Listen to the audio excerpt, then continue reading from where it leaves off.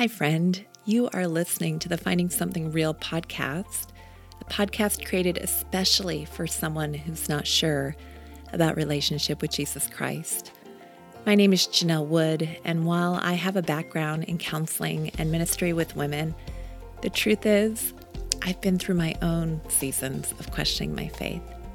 So if you've ever struggled with not being sure where you belong, or you felt like you were faking faith, or maybe a friend just shared this episode with you and you are feeling a little wounded or skeptical of all things God related right now, welcome.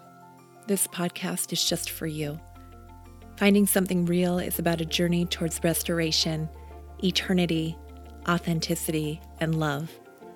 My passion is Jesus Christ, and for me now, after having been through some real ups and downs on my own faith journey, I believe Christ is the hope and the answer to this world more than ever. But don't take my word for it. Listen to my friends as they share their own grace-filled journeys with you. My prayer is that if you haven't already, you'll find something real too.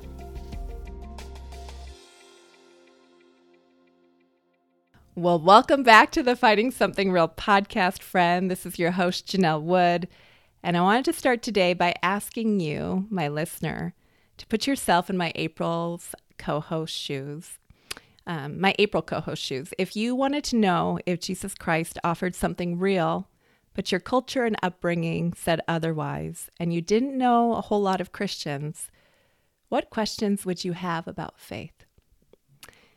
Friend, I'm excited you're listening in for season 4, where I'm inviting co-hosts and guests on to share their stories and also asking guests to address some of my co-hosts' honest questions. Last week, I introduced my lovely April co-host. Her name is Dagmar, and she's from the Netherlands, a country where most people identify as non-religious, and she definitely has some big questions. If you haven't listened to that episode yet, I highly encourage you to go back and take a listen, but I'm excited to welcome her back today. Dagmar, thank you for coming back on. Thank you for having me.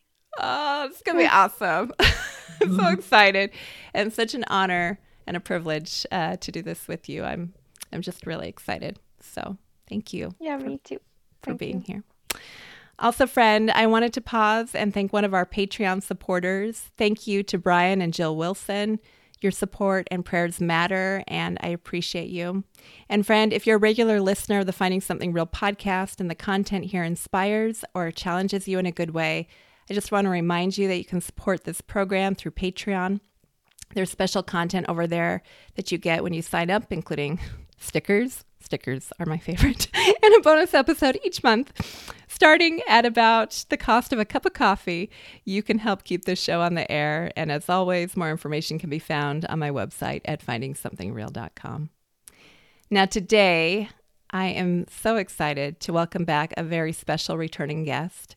Honestly, I just told her this before we pressed record. I've wanted to have her back on here for quite some time. She's truly one of the most enjoyable guests I've had on here. And some of the things she shared in our last conversation have resonated with me, enough so that I highlighted our conversation as one of my favorites in January this year. I consider her a kindred spirit as she's passionate about listening and responding to the faith questions and concerns of young people. I'm excited to welcome back world traveler, philanthropist, speaker, and apologist, my German friend, Julia Garschagen. Julia, welcome back. It's such a privilege to be back. Thank you so much for this kind introduction. I don't know whether I can match up with it, but oh, you totally these things anyway. Now, did I still pronounce your name right? Because very good. Yeah. Oh, good. Awesome. So, Julia, I wanted to say that you left a mark with me the last time you were here.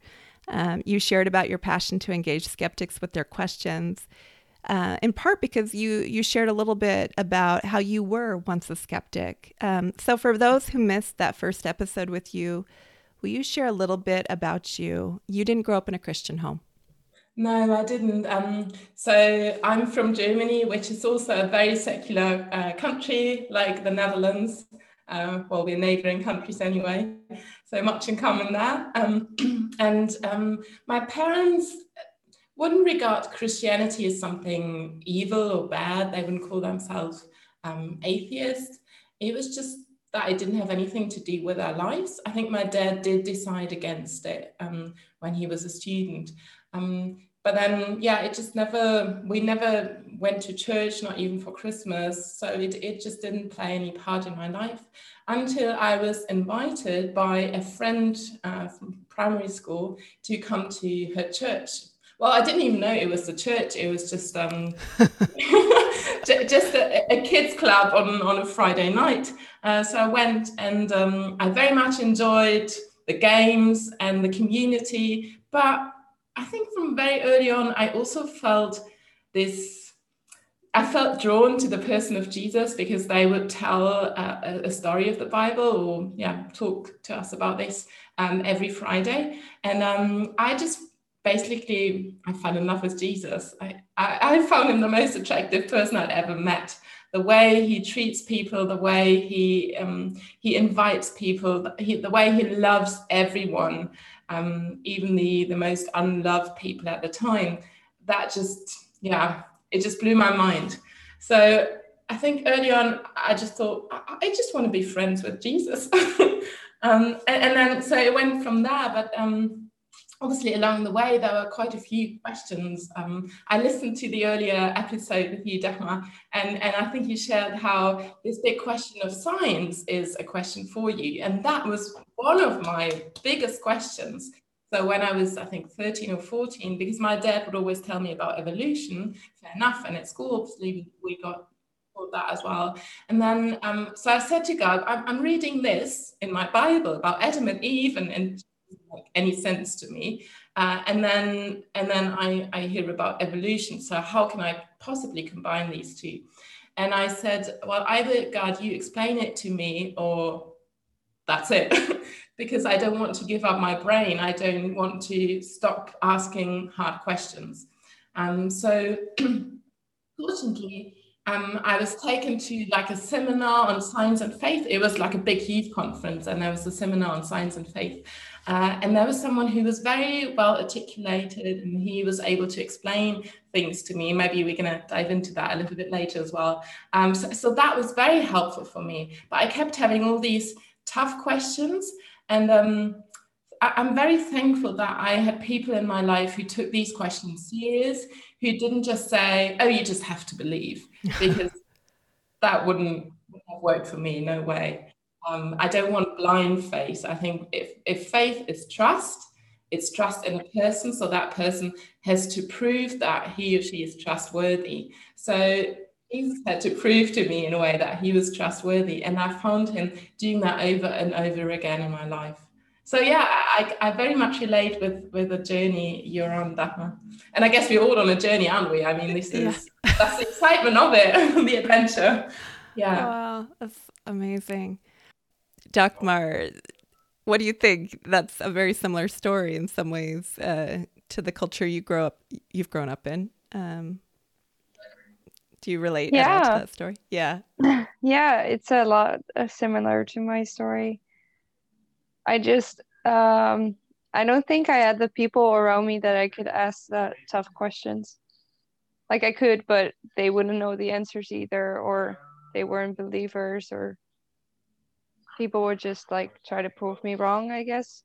So it was kind of like negative, like a negative environment for learning to have faith, I think.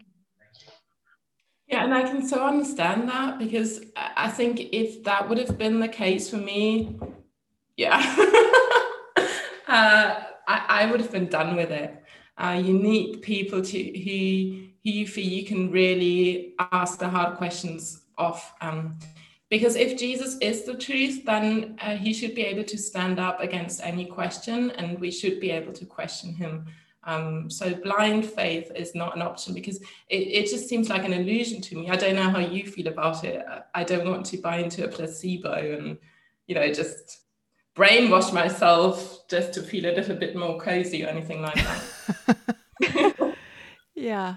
Well, and Julia, that was something that you kind of touched on in our last conversation. You said that there were different objections in the culture that you've grown up in or that you surround yourself with. There were, if I remember right, emotional, moral, and intellectual objections. Would you talk a little bit about that and just share how people, because for those of us who live in the United States, I think we're at least 10 years behind culturally where you guys are, although I think we're headed that way.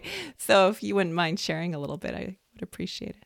Yeah, so I obviously go around a lot in Europe, mostly in the German-speaking world, but I've been to the Netherlands a couple of times. I spoke at the University of Leiden. I think that was last year, and I'll be speaking online in Antwerp next week, actually. So very much looking forward to connecting. But that's Belgium. Oh yeah, sorry, no.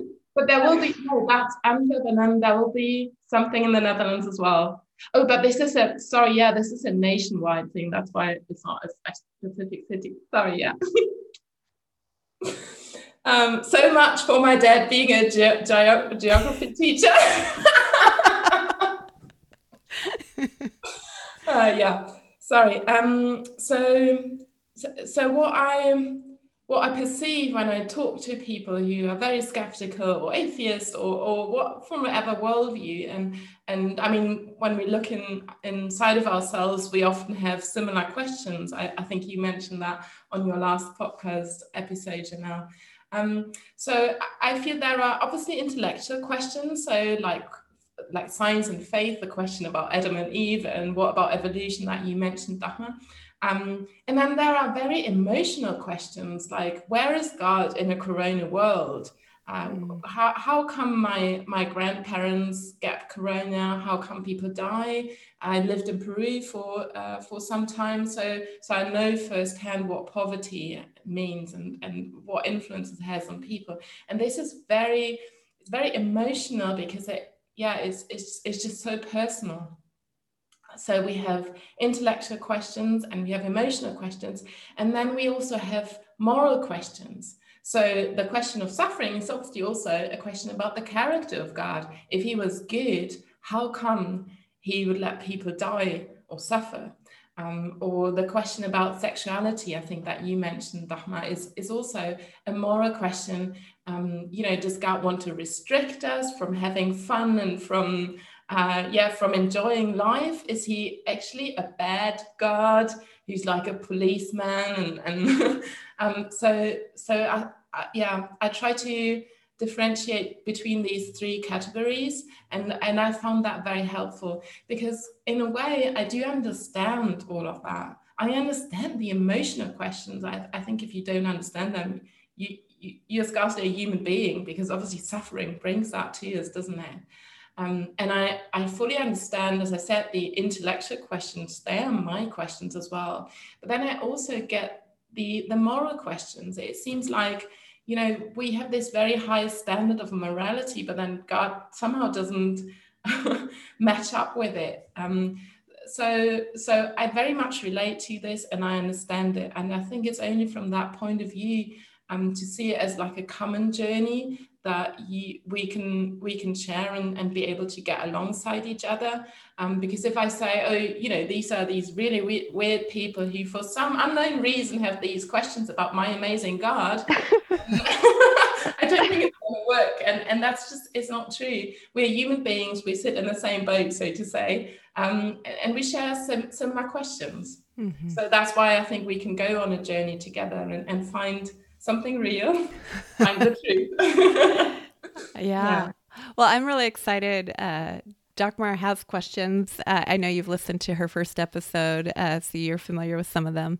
I'll let her ask some of them real quick. But one final thing that I wanted to bring up from your last conversation that we had, something that you said that I have actually adopted, and I've taken it, and not like, I'm just going to admit, I haven't said this is from Julia Garschagen. That's all right. I've taken it as something someone else.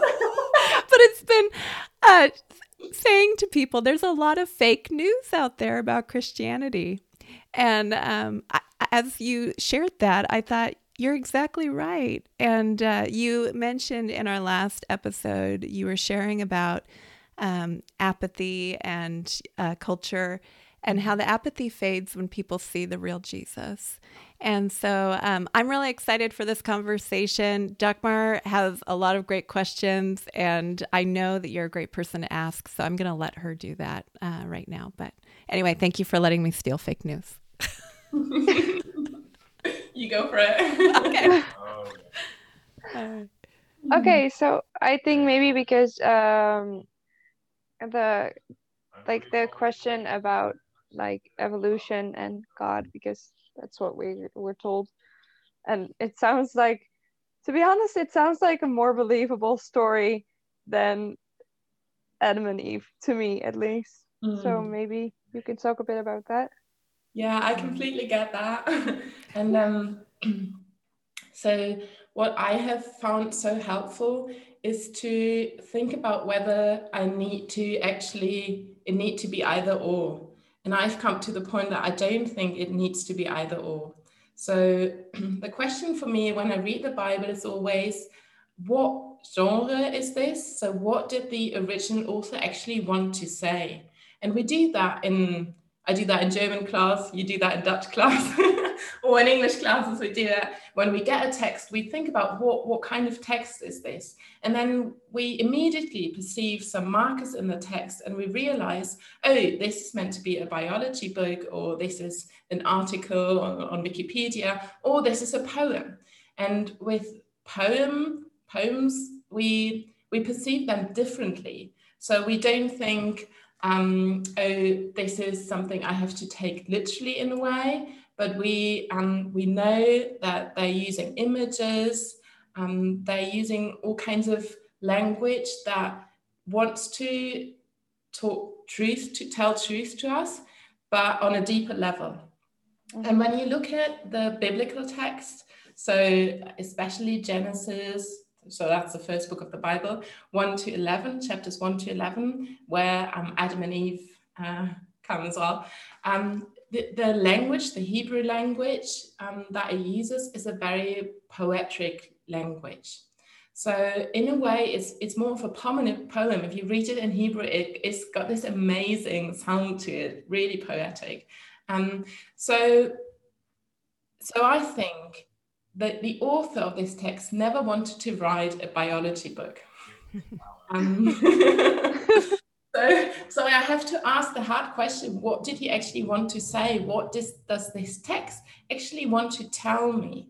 And the interesting thing is that it was only, I think, in the 18th century that Christians started to take this literally. So from the very early time of Christianity until the 18th century, it was always taken as a sort of poem. And it was only then that people kind of made up these, it's either the scientific explanation or the biblical explanation. I think we are able to combine them. So I think biology tells us how the world came into being. The Bible tells us why it came into being and who was behind all this. So who started the Big Bang, for example? It's quite interesting that the Big Bang theory was first put forward by a Belgian priest. And before he put out this theory, the atheist scientists believed that the universe had been there forever, so that it didn't actually have a start, which again is interesting because eternity sounds very Christian to me. So when he first came forward with Big Bang, that it all started from nothing, that it had a beginning, they rejected it because they said, that sounds far too Christian. It sounds like what you read in the Bible. Really interesting. So I think when you look at the text with this deeper understanding, there is so much that you can get that you miss when you just read it as a biology book. So for example, it tells us that human beings are made in the image of God. And it very pronounced as man and women. So male and female made in the image of God. So, and we read it and yeah, okay, that's fine for us. But at the time, they all knew that there was an image of God. One man was the image of God. It was either the king or the pharaoh or the Caesar. So in the environment, in the the other nations around Israel, they thought, yes, there is an image of God, and it's one man who is in power. So the author comes along and says, well, actually, we are all made in the image of God. And believe it or not, it's not just men, it's also women. Woo! That is revolutionary. That was so revolutionary at the time. And I think it still is today. And that's where we, in our Western culture, get the equality of male and female. We get it from the Bible, from everyone being made in the image of God. And actually, the human rights that we have, they also come from that. I was talking to, actually, I got to know a very good friend of mine in Leiden at the university there, who's a Muslim. And I talked to him last week, and he's from Pakistan. And he told me about polygamy in his country. So a man can have several wives.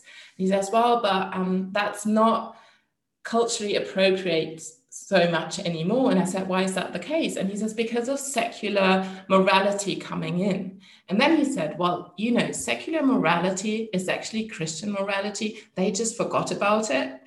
But but the reason why now polygamy is seen as something not good anymore is because it's the Christian standard of matrimony that it holds forward. So that's very interesting. So, and then you have other things like the text says God put the stars into the sky just like lanterns. So again, the nations around Israel at the time, they worship the stars as being gods. And then the author of the text comes along and says, you know what, your gods, they are just matter. That sounds very scientific, doesn't it? And you know what, our God put them as lanterns in the star in the sky. So in a way, it's a very early apologetic there. So I think when you just read it as a biology textbook, you miss these very important things that are so revolutionary and that have transformed society. So for me, it's something that I want to keep together. Also about Adam and Eve, I think you put that question out very very pronounced. So we know that prehistoric man, there were only very few. I think you asked about how can they, you know, if they're married among each other, won't they all have Down syndrome? So Yeah. yeah, and that's a fair question, a very fair question. But you have the same problem in evolution in a way, because these communities were very, very small. And it seems like their gene pool was much bigger than ours is today. So I'm not saying, yeah, a way of thinking about Adam and Eve that one theologian has put forward is, what if man evolved, and then there was a time when God said, okay, now I'm going to give them my spirit, my breath upon them, and tell them about this connection, and I connect to them. And he chose this group of human beings because, in a way, that's also interesting. Adam just means man, and Eve is the mother of all men. So was this just a person, or is this maybe even a group of people? We don't know, but you could be open for that. And so God connected to this very special group of people, and then you can also bring in what theologians call the fall. So they sort of said, no, we don't want anything to have to do with God anymore. We don't want him in our lives. So that was this group of people. And if you look at the Bible, it's interesting also because one of the sons of Adam and Eve, he then goes away and marries someone. And if you read the text, you go like, and where does that someone come from? She wasn't even mentioned before. So the Bible seems to hint to the point that, yes, there were other human beings around. So that was a very long answer. Do you want to chip into that or come back to that? Or should I go to? Yeah. I mean, I think I never really looked at the Bible that way, because all around me, everyone thought of it like literally. So I just because Janelle asked me to do it, but last week I've been reading bits of the Bible. Didn't read everything you asked, Janelle, but I can see how it's like more poetic than like a school book or something that you have to take literally. So I like that you told me that, because it's a whole different view. So yeah. I think it's always the question, what kind of text is it? So if you go, for example, to the Gospels, so the biographies of Jesus, Luke, for example, he starts off his biography by saying, I have put this all into an order and I've done my research. I have questioned the eyewitnesses. So here we see, oh, wow, this is something completely different. So his aim, the author's aim, was actually to write history. So that's very different to, say, the Psalms, who are very poetic, or, as I said, the first 11 books of the Bible. And that doesn't mean that there's no truth in there. It just means we need a different understanding to find the truth that is in the text. Yeah. I think it's a journey. I love it so much. Well, and Dagmar, I think you're reading the Gospels, right? Luke and John. Right? Yeah. I just started on Luke.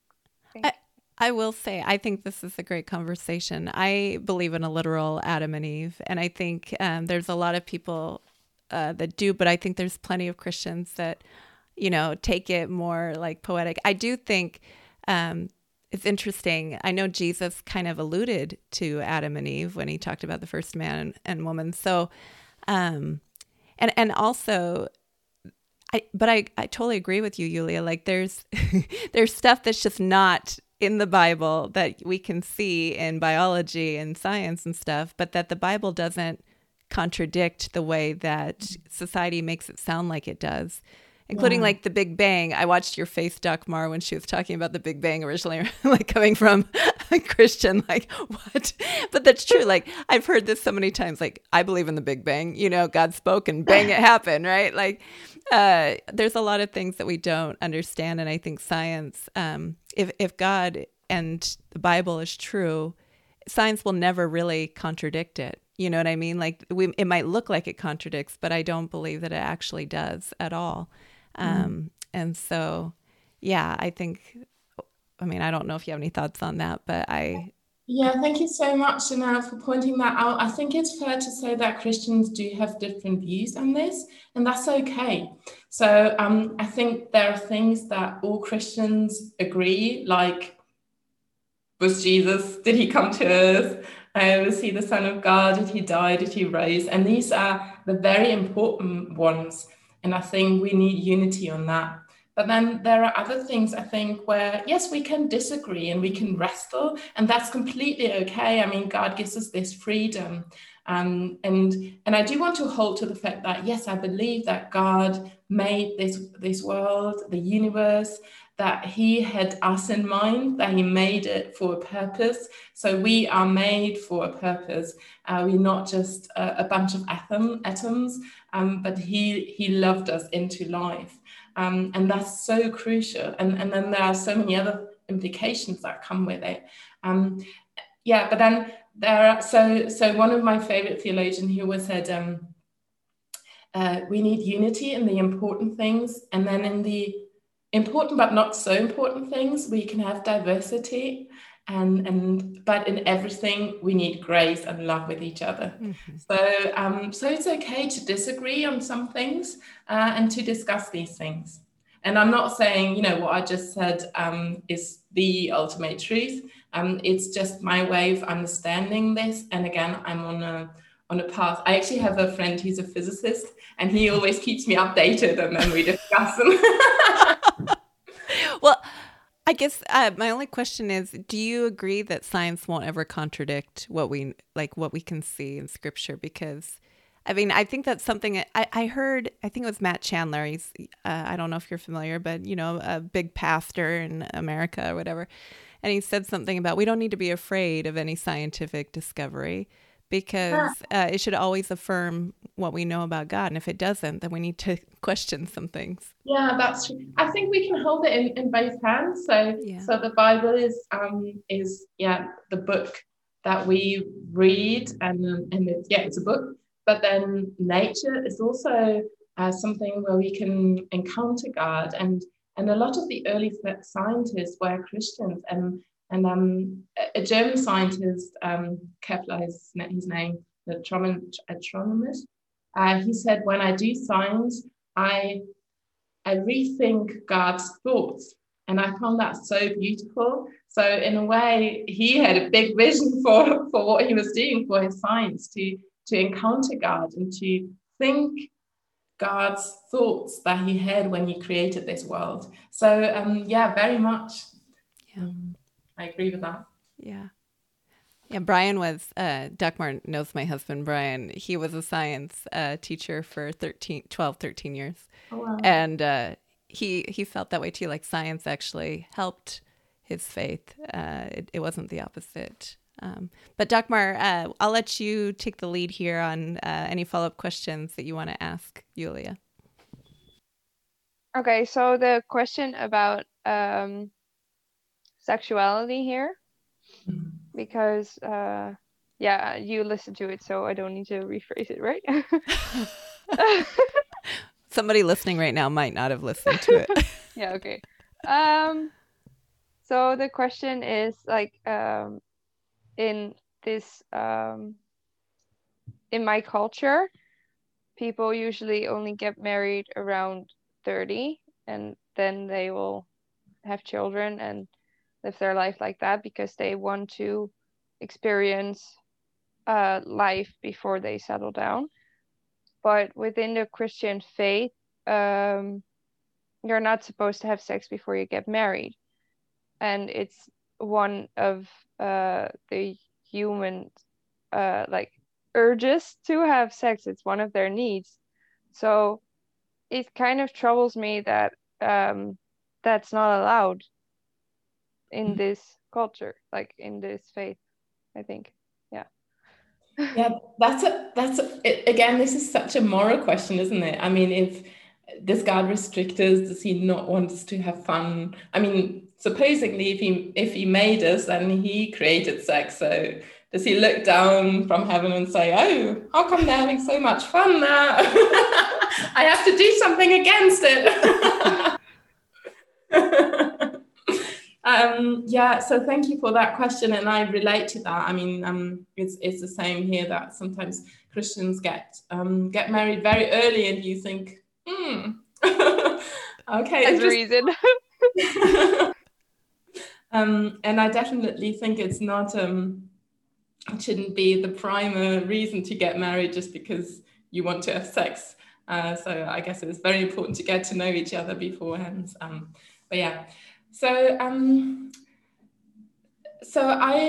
I do believe that yes, Jesus told us to not have sex before marriage, and I'm single. I'm 37, and I live that, so I haven't had sex yet. So I can't really tell about the goodness of it. I can imagine. And the reason why I choose to keep to that is because it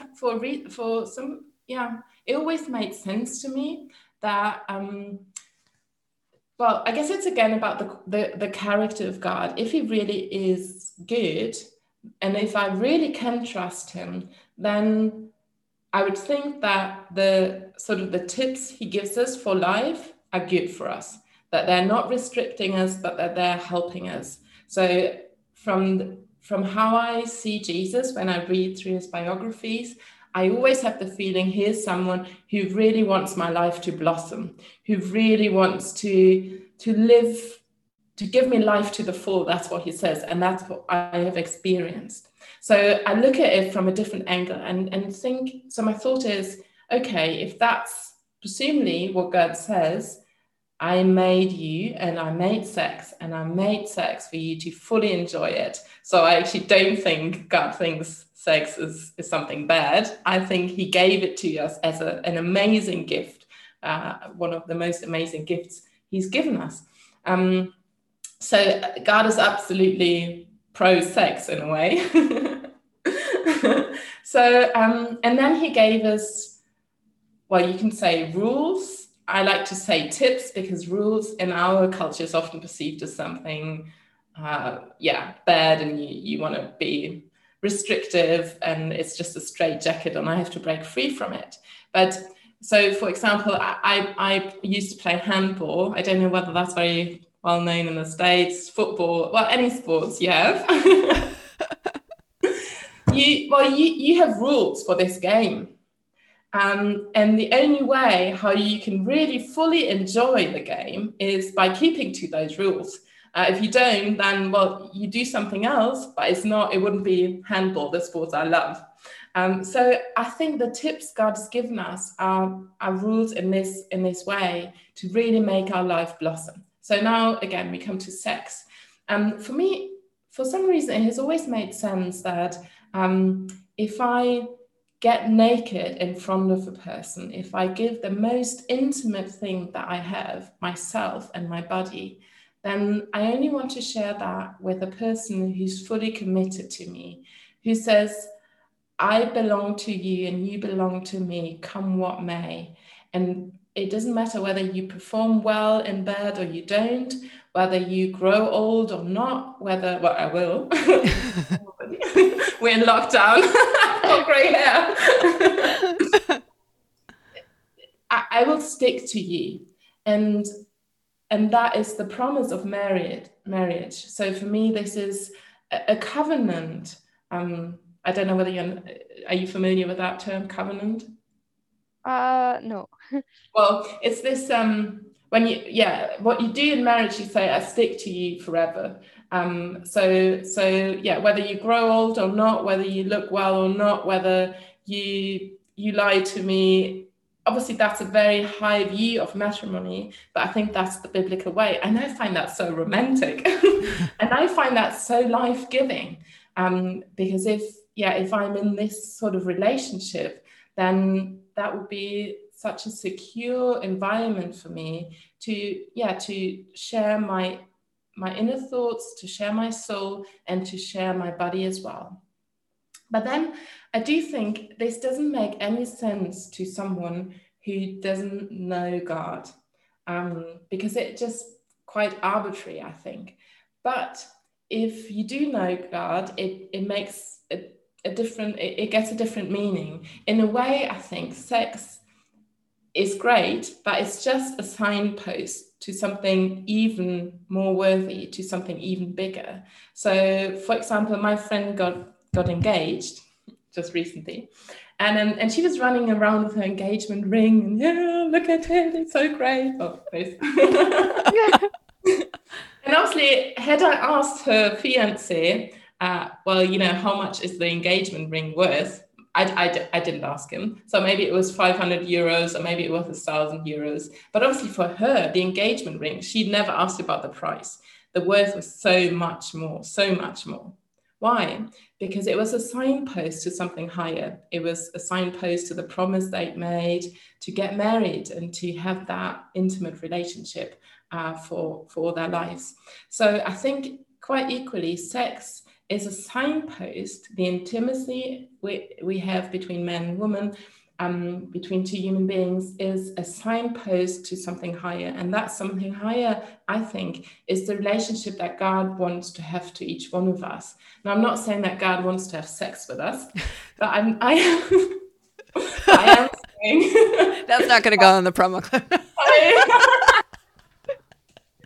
I am saying that what we can experience with him is so worthy, it's so holistic, it's so intimate, that it even transcends sex in a way, I think. So these, I think, are my two kind of main points. I don't know whether that makes sense to you, whether you want to come back to it. I feel, it's not a restriction. It's something that God wants to kind of open a space of safety to fully enjoy it. And but I think it's also fair to say, I think you mentioned that on the last podcast, again, Christians have different views on this. And it's quite interesting how often you hear Christians talk about sex. And I think it's important because it's so much part of our identity, of our life. But Jesus actually doesn't talk as much about sex as he talks about how we deal with money and how we treat the poor and all of that. So sometimes I think, well, there's,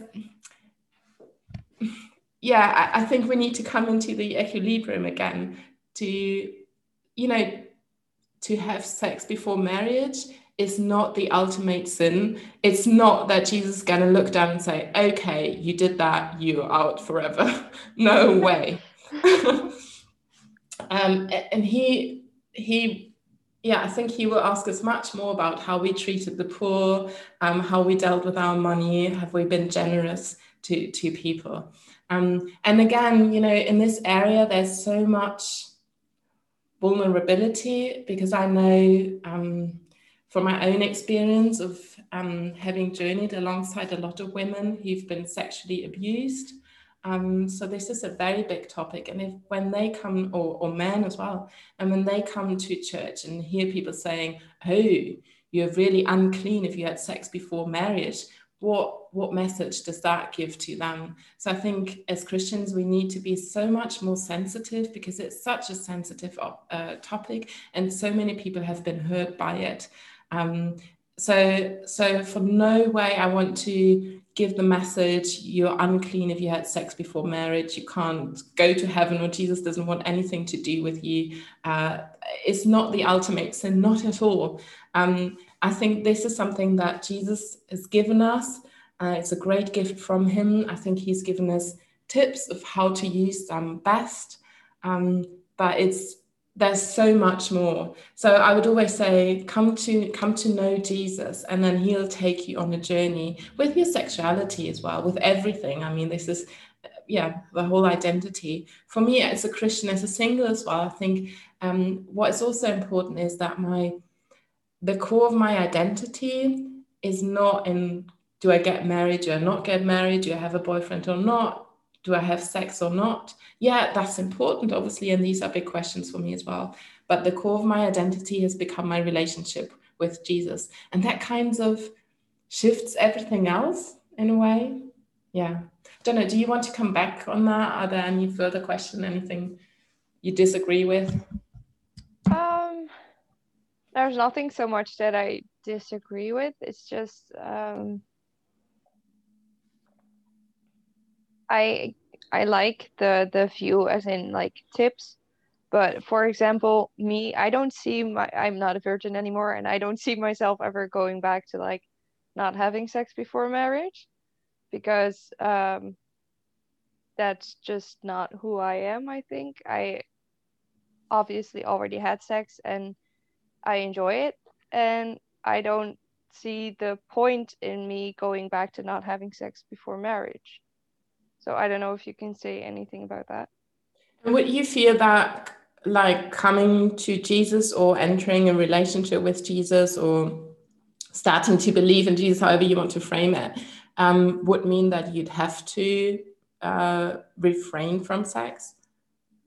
Yeah, like would that mean, because obviously I'm not a virgin anymore, so like does that tip still say like you should probably wait to have sex again until you're married? Or is it like, well, you're already like unpure, I guess, before, when you're joining, so it doesn't really matter anymore? Or I don't know. Okay, yeah, I get that question.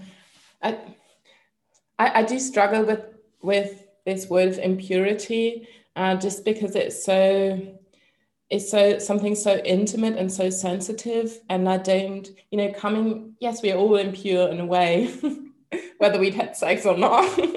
and when we come to Jesus, I guess we're all impure. And then he comes and makes us pure. I mean, if you want to use that, it's quite a religious language, but if you want to use that, and I know it does make sense for some people who have experienced things like sexual abuse, for example. So I guess the question would also be like, can I come to Jesus when I'm still lying? Well, I hope so, because there would be no other way of people coming to Jesus. And then I would hope that he will transform me, and and help me to not lie. And then I know this question about sexuality is obviously a little bit on a different level because it's so much part of the identity. I would always say, talk to Jesus about this. Come and talk to him about it. And then I think he will take you on a journey. As I said, I don't think these things make sense. And I don't think I would have the power or the strength, so to say, to refrain from sex if it wasn't for Jesus. Because yes, I struggle with this at times. I do have desires as well. Obviously, I'm a human being. So it very much helps me to talk to Jesus about this and to receive strength from him. So I don't think these things make sense outside of the relationship with Jesus. So I would always say, come and talk to him about it and meet him. I have a good friend who used to be a gay activist, and he really disliked Christianity and Christians because he was so hurt by Christians, and he felt, again, as you said, it's just really restrictive, and obviously they're against gays and everything. And then it was in a pub in Sydney where he met someone and she offered prayer to him, and he said, well, yeah, okay, pray for me if you like. And she did. And he said, well, I suddenly received this amazing love that I'd never, ever felt before in my life. Until today, he starts crying when he tells me about it. He says, it was like oil on my head. Very interesting language. Dripping. And I felt so loved like I'd never felt before in the world. And I realized this was the love that I had been searching for all my life. And then he said, oh, but now that means I need to become a Christian. Oh no. And then again, it was this journey for him, journeying with Jesus. And then he said, okay, then I'll do gay marriage. I'll marry a man. And then again, a little bit further on in the journey, he said, well, for some reason, I can't reconcile that with the Bible. And he's now decided to become, to live as a celibate. So he lives as a single, he's not married, and that for him means he doesn't enter into a sexual relationship. Now, I have the highest respect for him, I really have. And he also says this is not a matter of evangelism. So when you just get to know Jesus, this is a matter of when you journey with him. And he says, I can't force someone into this. It's something that Jesus has to show along the way. So that would be my invitation. Come to Jesus with this and talk to him about it. But don't let this be the stumbling block, because there's so much to be found in Jesus and the love and just how he sees me and how he has transformed me and how he's with me through the dark and through the bright and in the really lonely times and when I'm celebrating. It's just amazing. So for me, that's so much more than sexuality. So there's so much more to gain, and that's the invitation that is there. Does that help? Yeah, it does. Yeah, you did good. Because now it's not like the things that are said in the Bible are just the things that you have to do or have to be restricted to, because for me, like, that just does not fit with who I am. So I like this more like talk to Jesus and go on the journey, and then it will all become clear to you. Like, I like that, because that's more something that I could have faith in and that I could be, I think. Yeah. I think too, just adding to what Julia said, I grew up in a Christian home. And for me, it was very easy to become very rules-based, to become very legalistic. I can't do this, I can't do that, I can't do this, I shouldn't do this. And the problem with that is when we view things as just rules instead of relationship, you're constantly falling short. And frankly, I just wanted to do the opposite. And a lot of times I would just run in the opposite direction and do something else. And the closer I come to Jesus, the more I spend time with him, the more I desire a relationship with him, the more he changes my desires. It comes as an overflow of relationship with him, not the opposite. It doesn't come with me going, oh, I need to do this, I need to do this, I need to do this. It comes with, Lord, help me to know you so that way I know how to live.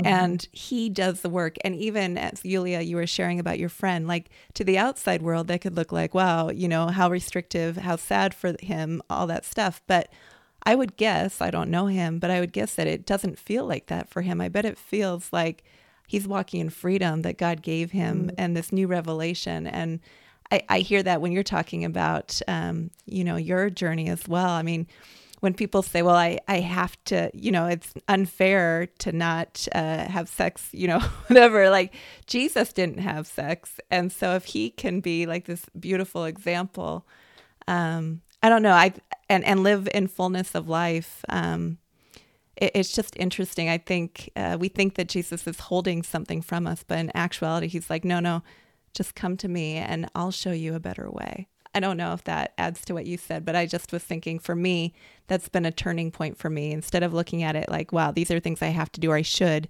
In fact, a secular therapist told me that. She's like, Janelle, you say, this was years ago. She says, you say you should. How about you do it out of love? And when I stopped thinking of it as shoulds and I started thinking of it as, wow, I just want to do, I'm in love with Jesus. I just want what he wants. My life changed. So I don't know. Any thoughts on that? Thank you for sharing. Yeah. It does resonate with me as well. I don't know what you say, Dagmar. Yeah, I like it. But that's probably what I'm just today. It's not like, I suddenly believe that now or anything. It's just something to think about and to take with me in this journey. Sure, definitely. Yeah. I think it's good to think things through because entering into a relationship, just like when you get married or when you said yes to your boyfriend, how do you say yes? Or he said yes to you or whatever, or you said yes to each other. It's something you don't do out of like the spur of the moment, because it kind of changes your life. So I think it's good to think it through and to feel it through and to talk it through. Yeah, very much so. Yeah. That's good. Okay, Dagmar, you got some more questions. You're free to ask whatever you want. So I have another question that I haven't shared with Janelle yet because I just recently thought of it. But like usually like sinners are people who go to jail. So like murderers or I don't know, like bad people. But usually there's something like wrong in their brain, like they are psychopaths or something, but they are born with that and it develops throughout their environment, because that's what I'm learning right now. At least that's how I see it. So there's already something fundamentally wrong with them, in my view, that is not something that they have chosen for themselves or can change, really. So I just kind of wonder, like, probably like those people would go to hell in the view of Christianity. And I'm just wondering, because what is it that is their fault that they did something wrong, because their brain was telling them to do that and they did not really have a choice?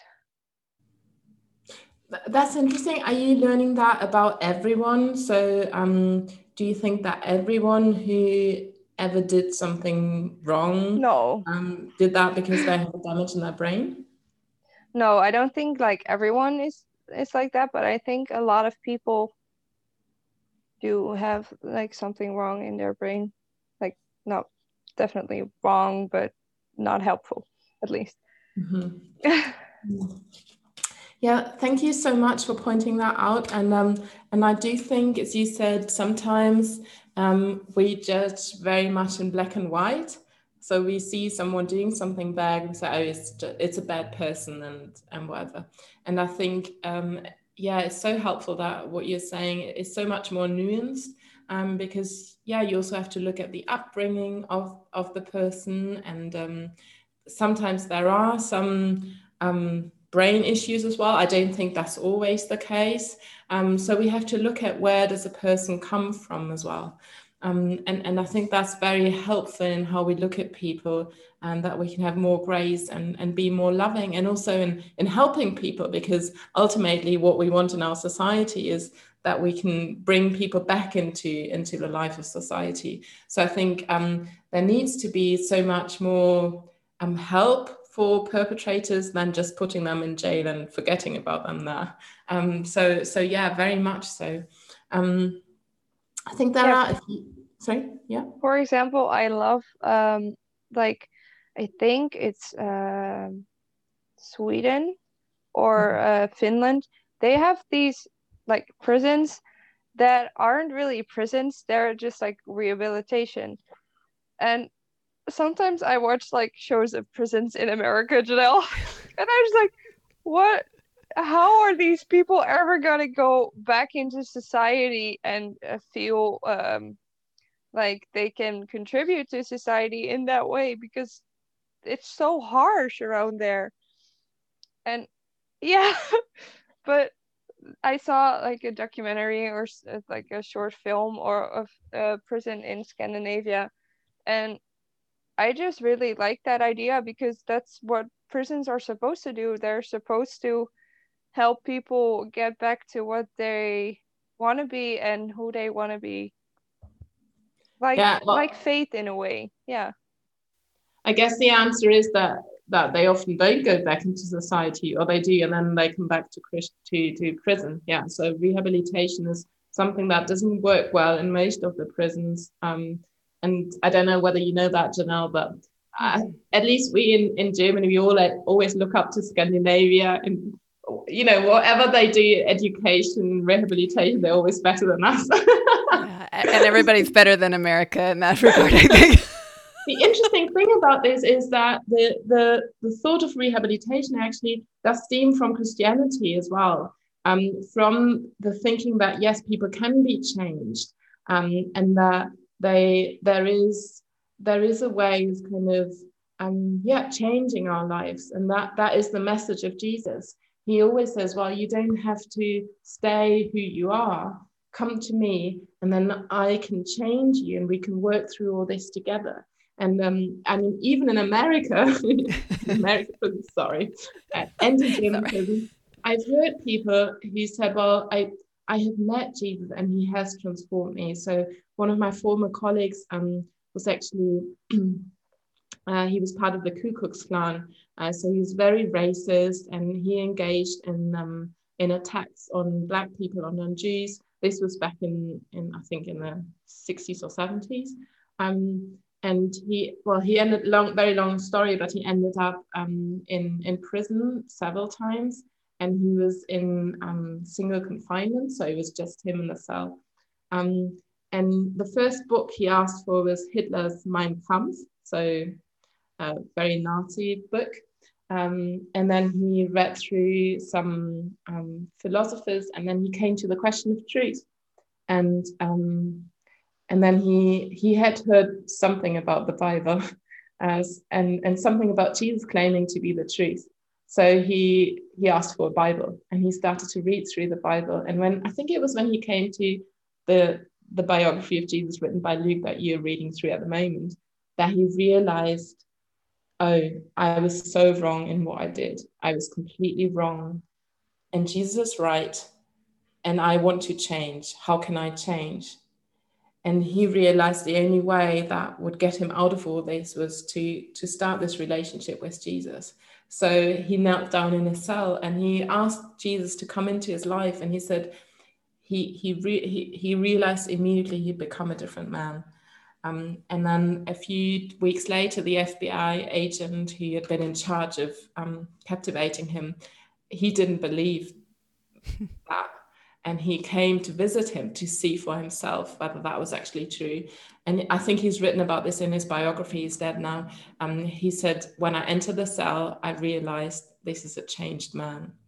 So if we talk about rehabilitation, if we talk about transformation of people, regardless of where they come from and what they've been through, I think Jesus is, the strong source of being able to really change people. And he wants that. So it's interesting, again, this I think is often fake news about Christianity, as if sinners don't have a place. I mean, we're all sinners. It's not just the people who've murdered someone. I guess it's all of us. And it starts in my thinking. And maybe I said a wrong word to someone, and then that person fell into depression because of what I've said and how it was perceived. So, we do things, and maybe sometimes without intention, they have a ripple effect and it has consequences. So I think in that way, we're sitting in the same boat, even with the people who've murdered someone. And we all need that change. And especially Luke writes about this, how Jesus always related to the sinners. And he actually didn't like the religious people very much, who were thinking they were having the brownie points in heaven, and that they would be sitting next to God and all of that. And then Jesus said, thank you very much. I'll be sitting next to the sinners and to the prostitutes and to the rebels of the time. So we see Jesus acting so differently from what we would accept of a religious teacher. So I think this is religion. I think Jesus is so very different, and that's what I love about him, because only then can I have a place with him. And you know what? Again, what I know about God is he is just, he's fair. That's part of his character. So in a way, I don't know how he will come to his aim with the people who've grown up in such a different environment, who have maybe some psychological issues. But I know he won't judge anyone just by the sight of it. He knows us through and through. He knows our motivations. He knows our responsibilities, because I do think we have responsibility, and everyone has. And he knows where, because of some reasons that many people might not be aware of, we've acted in the way we've acted. And this is, I think, for me, the beauty of Jesus. And I don't find that in any other religion, that he offers grace to everyone, no matter whether you in the cell in the prison, or whether you a VIP, or whether it's just me in Cologne. It's just for everyone. You don't have to earn your brownie points in heaven. And even if you've done the wrongest thing in the world, it's still open for you. I think it's something where we need to swallow our pride to say, yes, I need that grace. I can't do it on my own. And that is something that also changes people, to swallow my pride. But I think we all need that change in a way. Yeah, so it's out there for everyone. And if you read through Jesus' biography, you will see that. That's what I love about him. One of the things. Okay. Is that helpful, or do you want to come back on that? It is. I just kind of always saw it as like, you do a couple of bad things, so you're a bad person. And somehow in my mind, like, I knew that you could repay for your sins and stuff like that, but it just always seemed like a bit like, yeah, I repaid my sins, but I still did my sins, like that.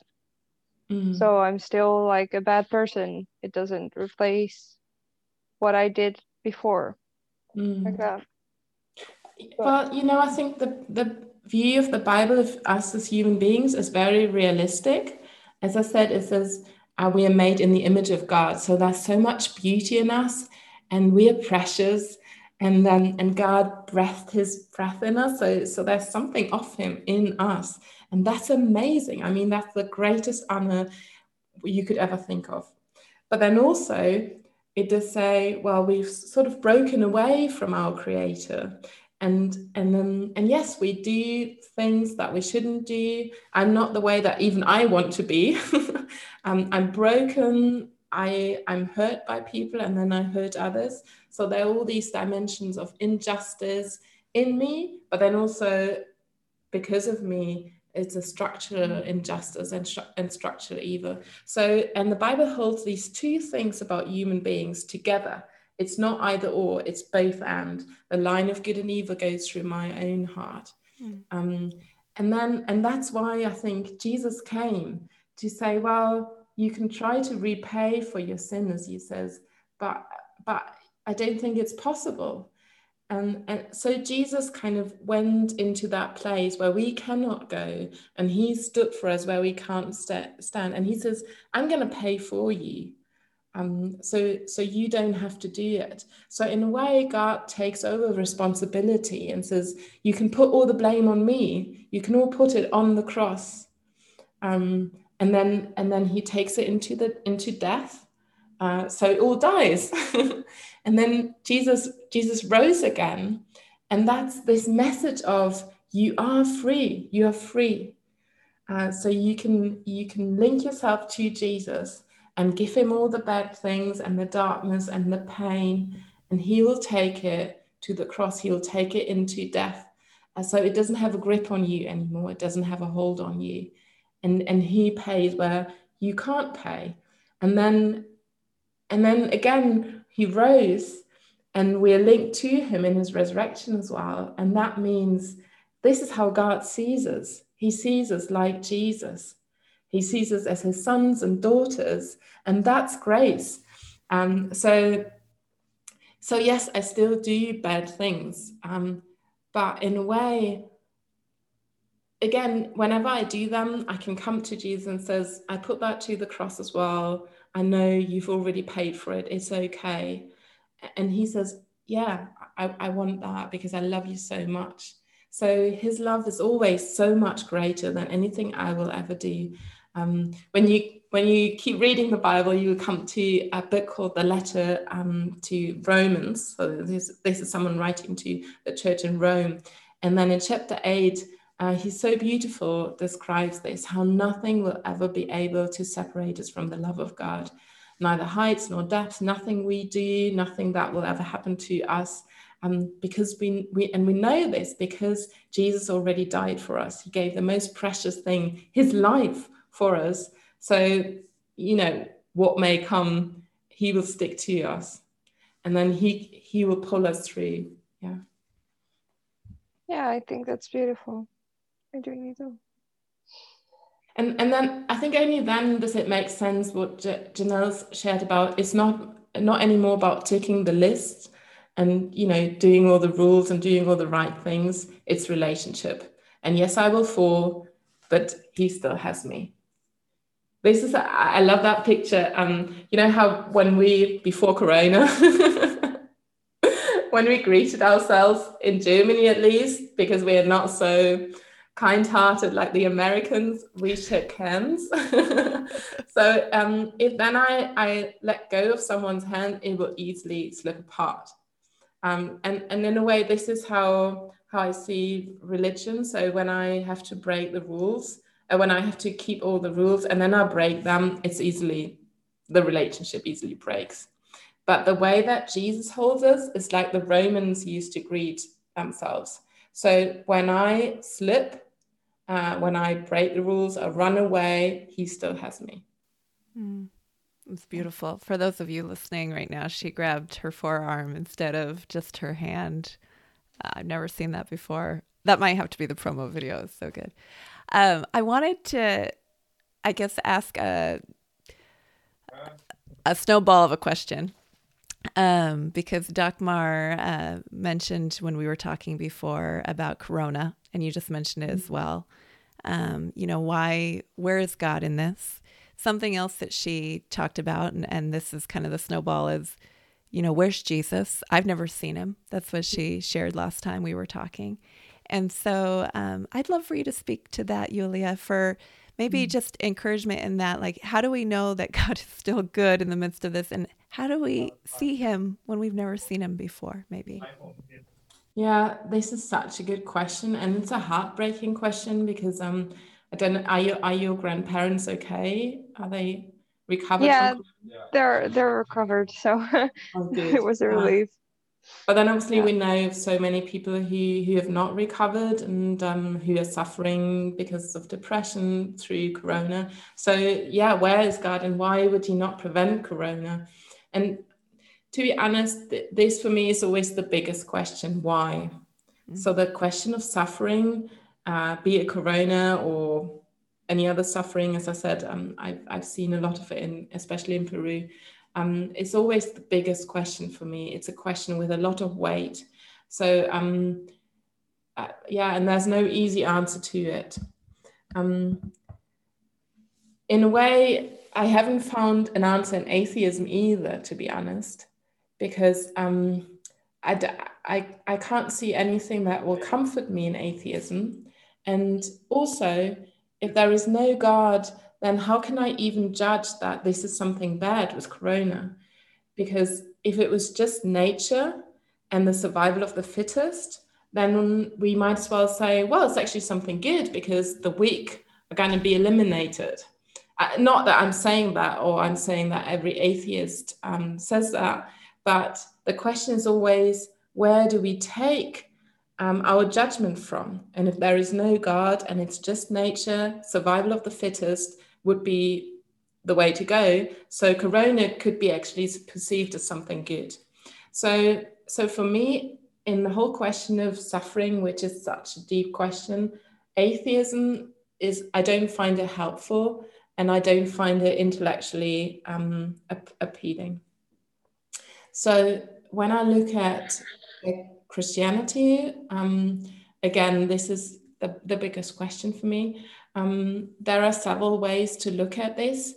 One is, obviously, God's given us freedom because love always gives us freedom. I mean, when your boyfriend Ulrich, when he asked you to go out with him, he obviously gave you the freedom to say no. I hope he did. Otherwise, I don't think it would be a good start of your relationship if you would be there with a knife on your on your forehead. So it's the nature of love to give freedom. And I think God has given us the freedom to say yes to him or to say no. And I do think as human beings, we have said no to him, and we do that over and over again. But then if God is the source of all good and the source of life and the source of everything beautiful that he gives to this earth, then going away from him actually means we literally turn towards the not good, the not life, yeah, the unworthiness of life and towards evil in a way, and towards destruction and chaos and all of that. So I think that's what we see when we look at the world. Christians call it a fallen world, but you might also want to say, there are all these structures of injustice, of illnesses and all of that have come into this world like a virus that enters your computer, and it starts very small, but then it spreads. And the whole computer is affected by it. And I think that's what happened to this world. It's glorious, but it's a glorious ruin, as someone has said. Yeah, and we feel and see that everywhere. Then some people say, well, maybe God can bring something positive out of the darkness. And I'm very cautious with this. Because there is evil that is so dark that I can't see any good coming out of it. Children being abused or being forced into slavery and all of that. I'm like, this is so bad. How can anything good come out of it? But I have also experienced that people have said to me, I've gone through this illness. I just spoke to someone who said I had cancer, and when I was diagnosed, that put me down to rethink my whole life. And I have friends here as well who are doing this while Corona. They're saying, we've worked so much. This is the first time we've hit pause. And we start thinking about our lives for the last 10 years. And this is reorientating us. And we are thinking about where actually are we heading? What is our sense of life? What are the deeper questions, and how can we find answers to them? So yes, I do meet people who say, I have experienced that because of the dark times I have been through, my life has come to a different trajectory, and something positive has come out of it. And I think, yes, sometimes God wants to use the times that are not so good in our lives to kind of like a wake-up call to say, where is your life heading? What of all the things that you put your trust in is actually trustworthy? It's quite interesting. In Germany, we have had a lot of discussion in our society about what can we hope in. Our president actually made very interesting Easter speech. He said, we've always tried to get higher and faster and quicker and to become more wealthy and all of that. And we thought we were safe in this. And now this coronavirus has shown us this was just an illusion. Very interesting, I think. So I do think, yes, sometimes God may use hard times, like, for example, the coronavirus, to point us to him, maybe to point us to what life is really all about. So these are some of the answers. But again, because the question is such a heavy question, I don't think this is an answer for all the suffering we see in the world. So ultimately, I need to say, I don't know. When it comes to the why, I don't know. But what I do know is that I believe in a God who was ready didn't just remain in the distance and sitting on the clouds like a grandpa and threw some sweets at us, but he really came down, and he was ready to get his feet and his hand dirty, to experience torture, to experience betrayal, to experience hate, and everything that we know and we experience. So if that's the case, if he was ready to engage in all this, then might it be worthwhile to trust him that even though I don't have all the answers to this question, he will make something good out of it. And because of Jesus, who died and then rose from the death, I believe that he ultimately won over the evil. He won over death. So there is amazing hope for me. That yes, I believe that one day God is going to restore this whole earth, that it's not just in vain, everything we do. I know you do so much good for other people, and that's really important for you. But if this world would just crash, if it just crashed into the dark hole one day, then all that would ultimately be in vain.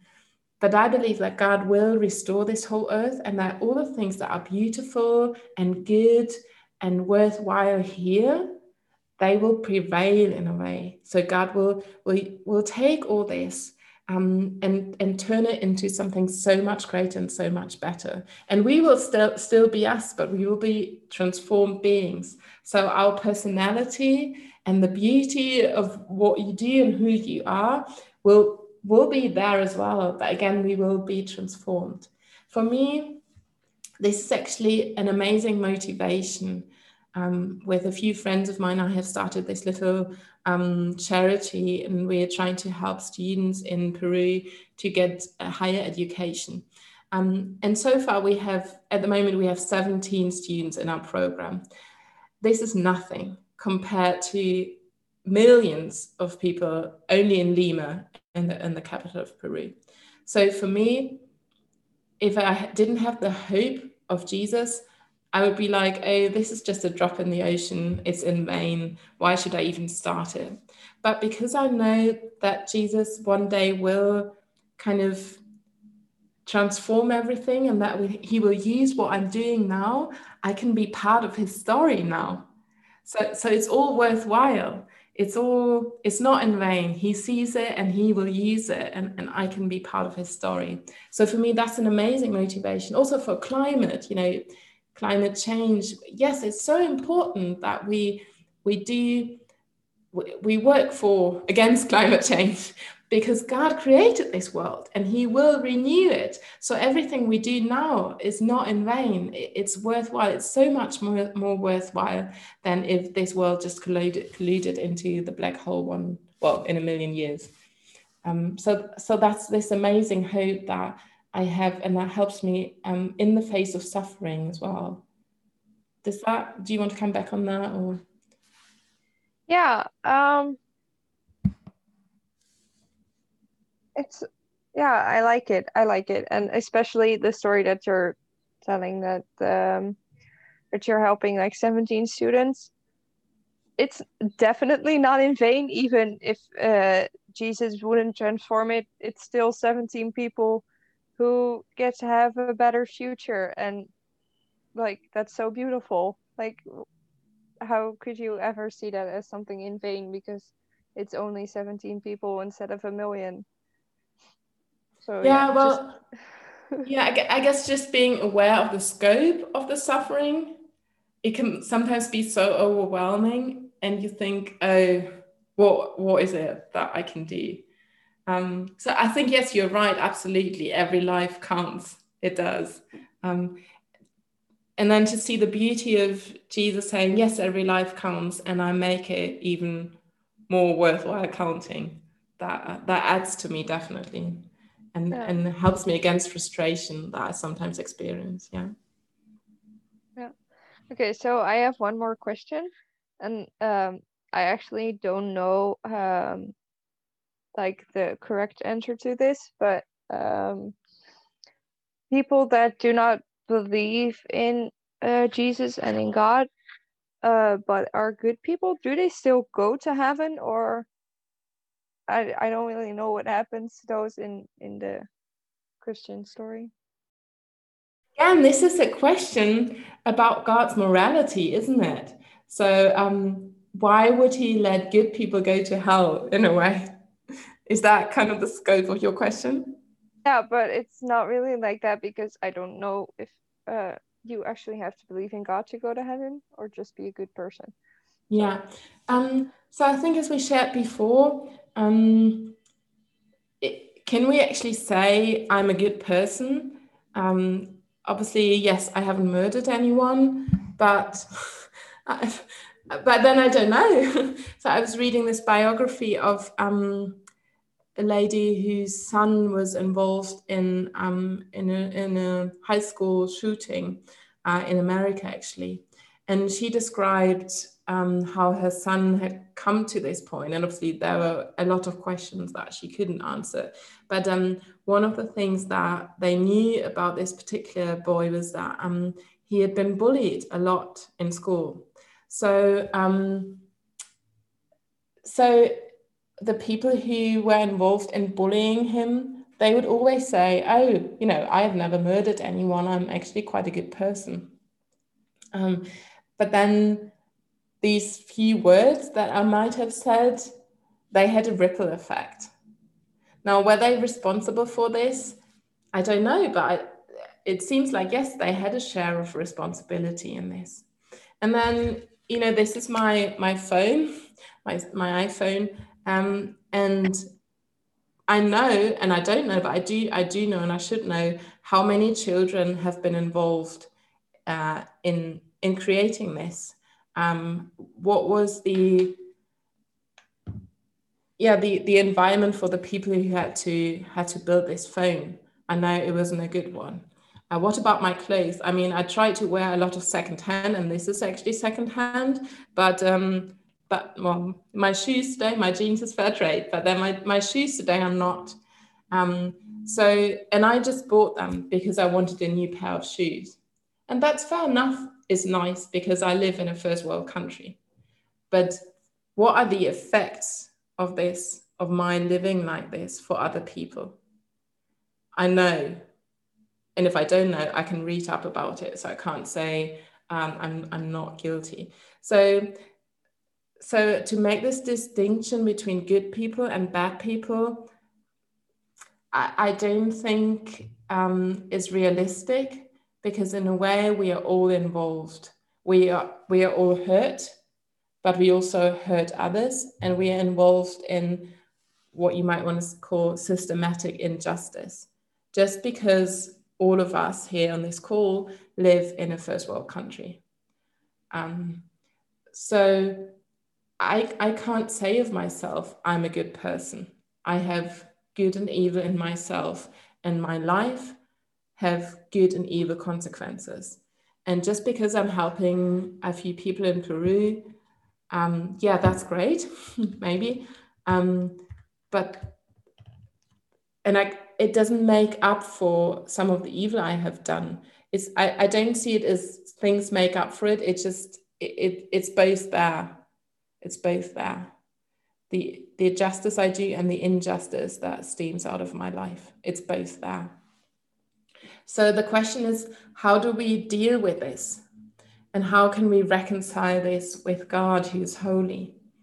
And I do think, as I said before, that Jesus offers this way of saying, you can never make up.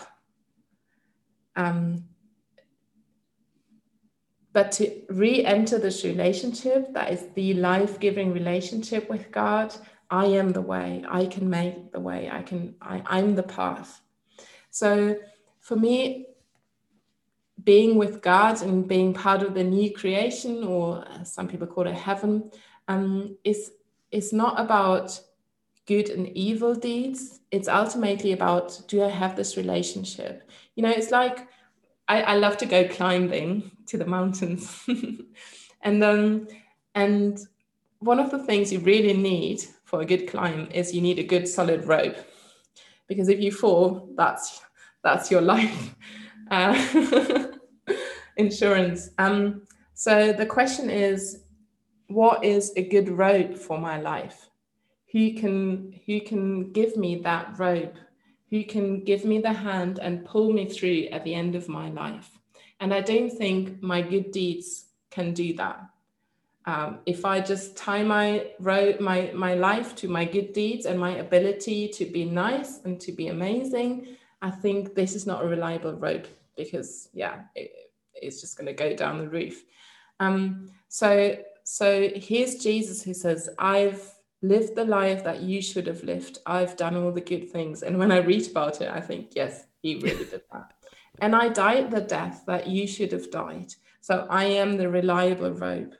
And I can pull you through from death to life. So it's a very different view. And I do think, as I said before, that God offers this relationship to everyone. Jesus says, yes, I want to be your lifeline, your rope, no matter whether you're good or whether you're evil. So in a way, it's the most inclusive message in the world. It's very inclusive, and everyone can come. But then I do think God takes us serious, and he takes our decisions serious. So I don't think that if someone constantly says, no, God, I don't want anything to do with you, God is going to come at the end of your life and say, well, you said no, but now you've got to spend eternity with me. So I do think he takes our decisions serious. That's also part of the privilege that he's given us. That's part of our worth as human beings, that he takes us serious. Now, you might want to say, what about all the people that were not able to make that decision? Because, I don't know, they grew up in Saudi Arabia, or they had brain damage, or whatever it might be. Again, I want to say I'm an agnostic on that question. What I do know about God is that he's fair. So I don't think there'll be anyone who at the end of the times will say, oh, but God didn't really take me serious, or God didn't give me the opportunity to get to know him in the way that I could, say, make a decision. So I think God is fair. That's his character.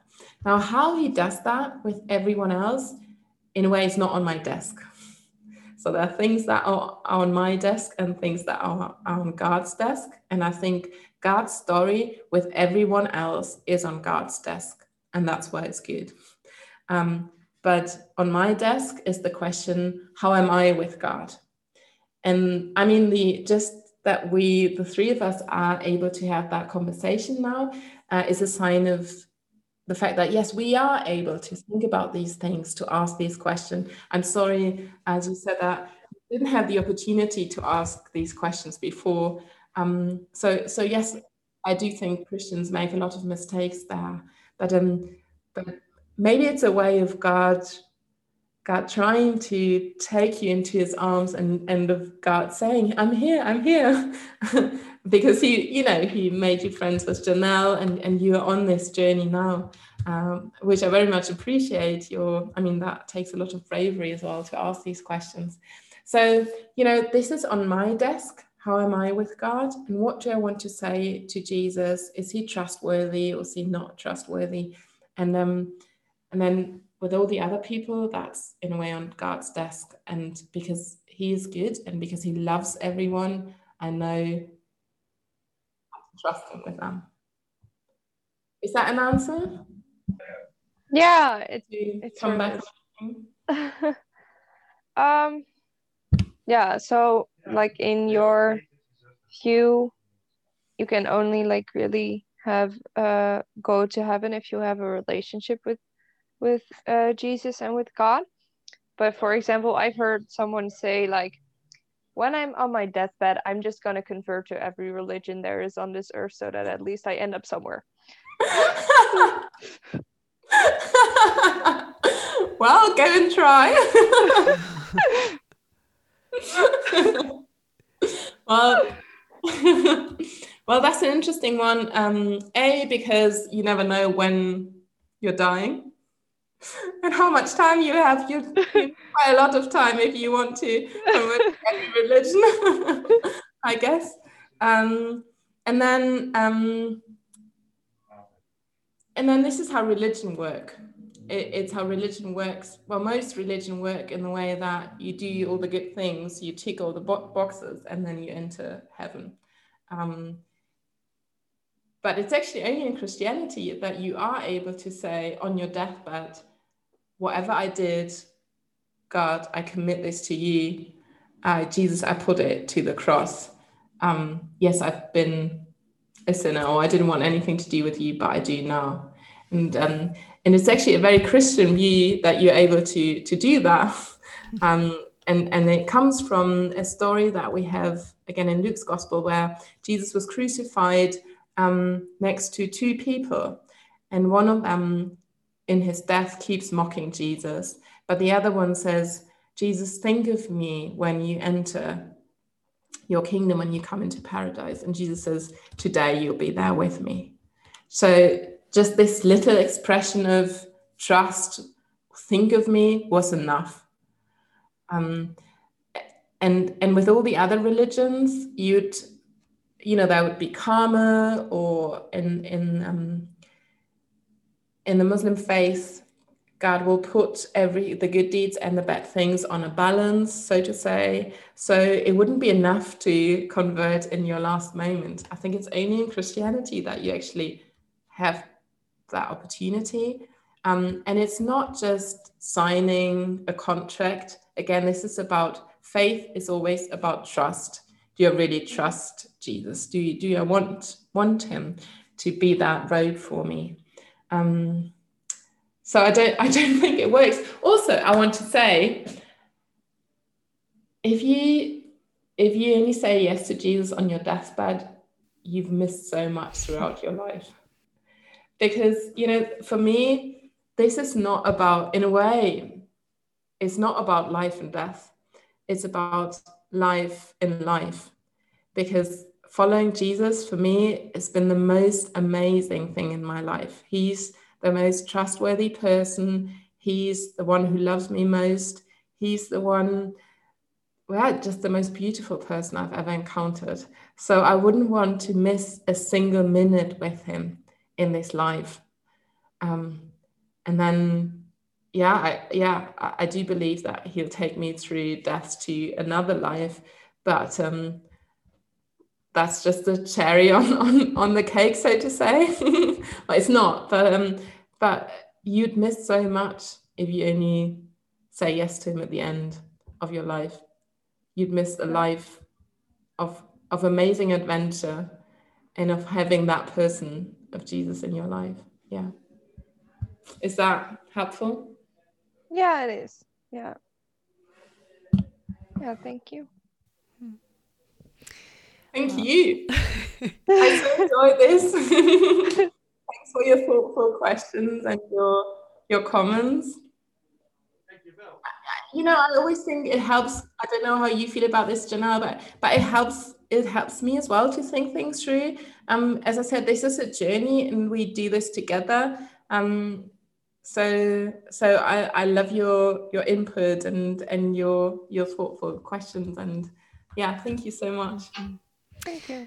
So I'm going to ask one real brief question, and Dagmar has a very final question, which you've answered before, Julia, but we've got it for you again. And just to add on to what Julia said, like, I love how you described that, you know, God takes us seriously. And you're going to read this if you read the Gospel of John, Dagmar, but Jesus said in John 14:6, I am the way, the truth, and the life. You know, no one comes to the Father except through me. And I totally agree with what Julia just said. Like, it's not just the eternity part, right? You and I talked about that in your episode when we recorded, just you and I, Dagmar, like, it is the restoration and the authenticity and the love that he alone offers. For those of us who've experienced that, there's nothing like it. And so, Julia, just real quick, kind of going back to what Dagmar said in our episode where she said, you know, I've never seen him. I've never seen him. What encouragement would you give to her as she's going through this journey? Or are there any resources that you would point her to, or to someone who's listening who maybe has that same longing, like, if he's real, I want to know, but I haven't encountered that yet. Yeah. So I think, I guess quite a few things. I think I would encourage you to, I think you grew up in a Catholic sort of environment and you said Mass was really boring. I so relate to that. But there are other communities, other Christian communities who are not boring. And maybe just go and have a look at them and connect to them and ask them as well, how do you experience Jesus? And I very often experienced Jesus when I was, we call it worship, like singing songs or in community. But then also I think, I always say to people, why don't you pray the skeptic's prayer? So to say, well, God, if you are there and Jesus, if you are real, show yourself to me. And then I don't know what happens, but I do think, you know, if he loves us so much and he is really interested in us, then I think he'll answer that prayer. I don't know in which way, but I guess surprising ways. But that's something that, we can do. If God is not real, then nothing will happen. So no harm done. But if he is, then that might take you on an interesting journey. Yeah, I think I actually experienced something because I was having like kind of like a mental breakdown at night, and Janelle told me to just pray, to just like make myself known to him.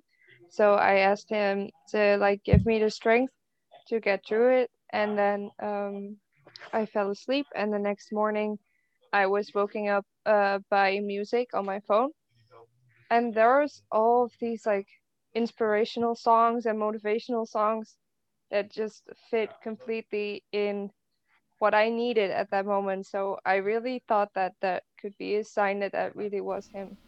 Yeah. Thank you for sharing. That's so beautiful. And I love that about Jesus. He connects to us very personally. So it's not following a textbook. It's very personal because he's interested in you on a very personal level. So he knows what you need. Yeah. Thank I you. actually started crying. Yeah. Yeah, he loves you. He totally does.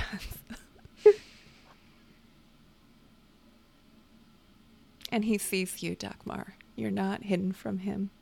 He already knew you. You know, you're not making yourself known to him. You're saying, Lord, I want to know. I want to know you. Because he's closer than you realize. And yeah, I think that's the beauty as well, that we can come in our weakest point. You know, we don't have to dress up for him or be strong for him, but he's just there, yeah, in the middle of our emotions, and he's rejoicing over you. So I was reading this yeah, there's a verse in the Bible where it says God delights in you. When he thinks of you, he rejoices over you. And I think he does that. Maybe that's why he was playing music to you, to show you how much he rejoices in you. Mm. Yeah. Thank you for sharing that. That means a lot. You're welcome. I'm going to be praying that he just keeps on, as you keep on opening yourself up to him, that he just keeps on showering you with exactly that. Like, and says to you, Dagmar, I see you. You've never been hidden from me. Yeah. How are you doing now? You said that you were having a mental breakdown. Are you doing okay? Or Yeah, I'm doing okay. I just cry really easily. well, you got the last question, so Oh yeah. we're waiting on you. Okay. Nice. Okay. Julia, the Finding Something Real podcast is a journey towards restoration, eternity, authenticity, and love of those 4 gifts that we can find in a relationship with Jesus Christ. Which of those stand out to you the most in your life right now? Can you repeat them? Sorry. A restoration, eternity, authenticity, and love. Oh. I think at the moment is restoration. Mm. I think I find all 4 of them, obviously, in Jesus, and they've spoken to me in different ways in different times of my life. At the moment, it's restoration. Do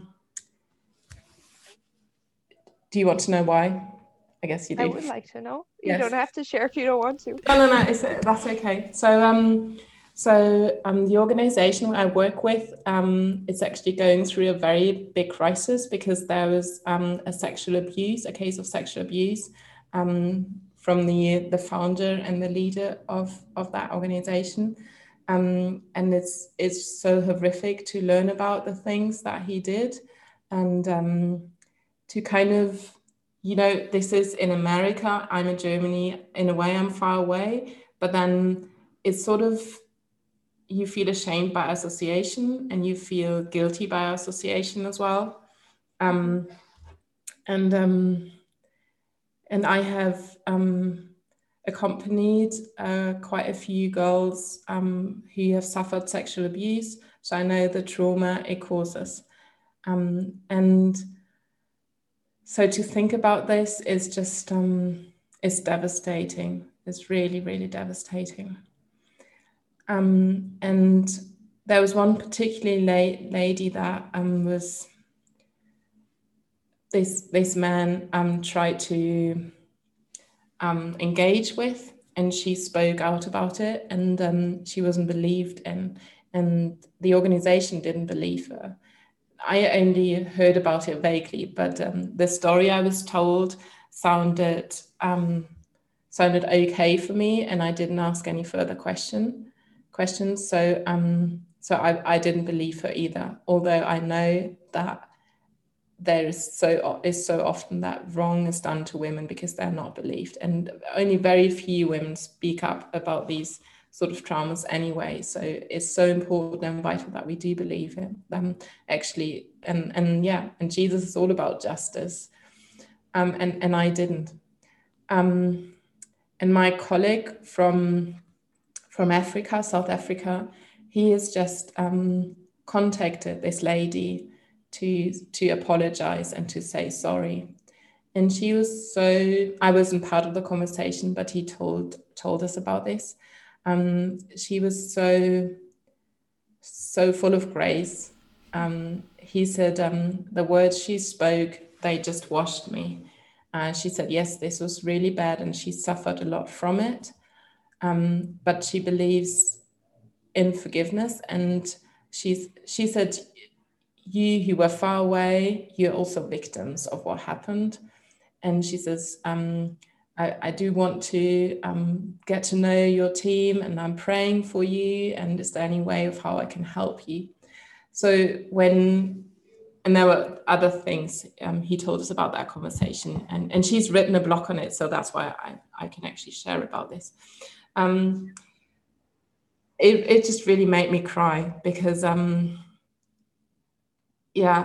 think it's only in Jesus that someone can be from this bad and this evil that was done to her, to get to a point where she's able to extend grace to us who were kind of become guilty by association. That for me is an amazing restoration and forgiveness. And I've been very, very touched by this. Yeah. So I don't know whether that's understandable. But yeah. So, and that's also my big hope when I look at this world and I look at people that I accompany, look at this big scandal, that Jesus will one day restore it. Yeah. Yeah. Okay. Well, Dagmar from the Netherlands, Julia Garschagen from Germany. This has been a wonderful conversation. Just appreciate it. I appreciate the authenticity here. And I'm just very grateful. I'm grateful that God made both of you, because both of you are blessing my life, and I just appreciate both of you very much. So until next time. Thank you for listening to the Finding Something Real podcast, friend. This season, we are inviting co-hosts to join me to share their personal stories and to ask their honest questions about the Christian faith. Each month, we hope to feature a different co-host and together invite guests on to share from their own faith journeys and experiences. Friend, the Bible says that Jesus Christ is the same yesterday, today, and forever. And I believe with all my heart that Jesus Christ is still in the restoration, eternity, authenticity, and love business. I know not everyone has experienced that, but if you're curious at all about what's so great about Jesus, I hope you come back next week as we continue on a journey towards finding something real in relationship with Him. Until next time.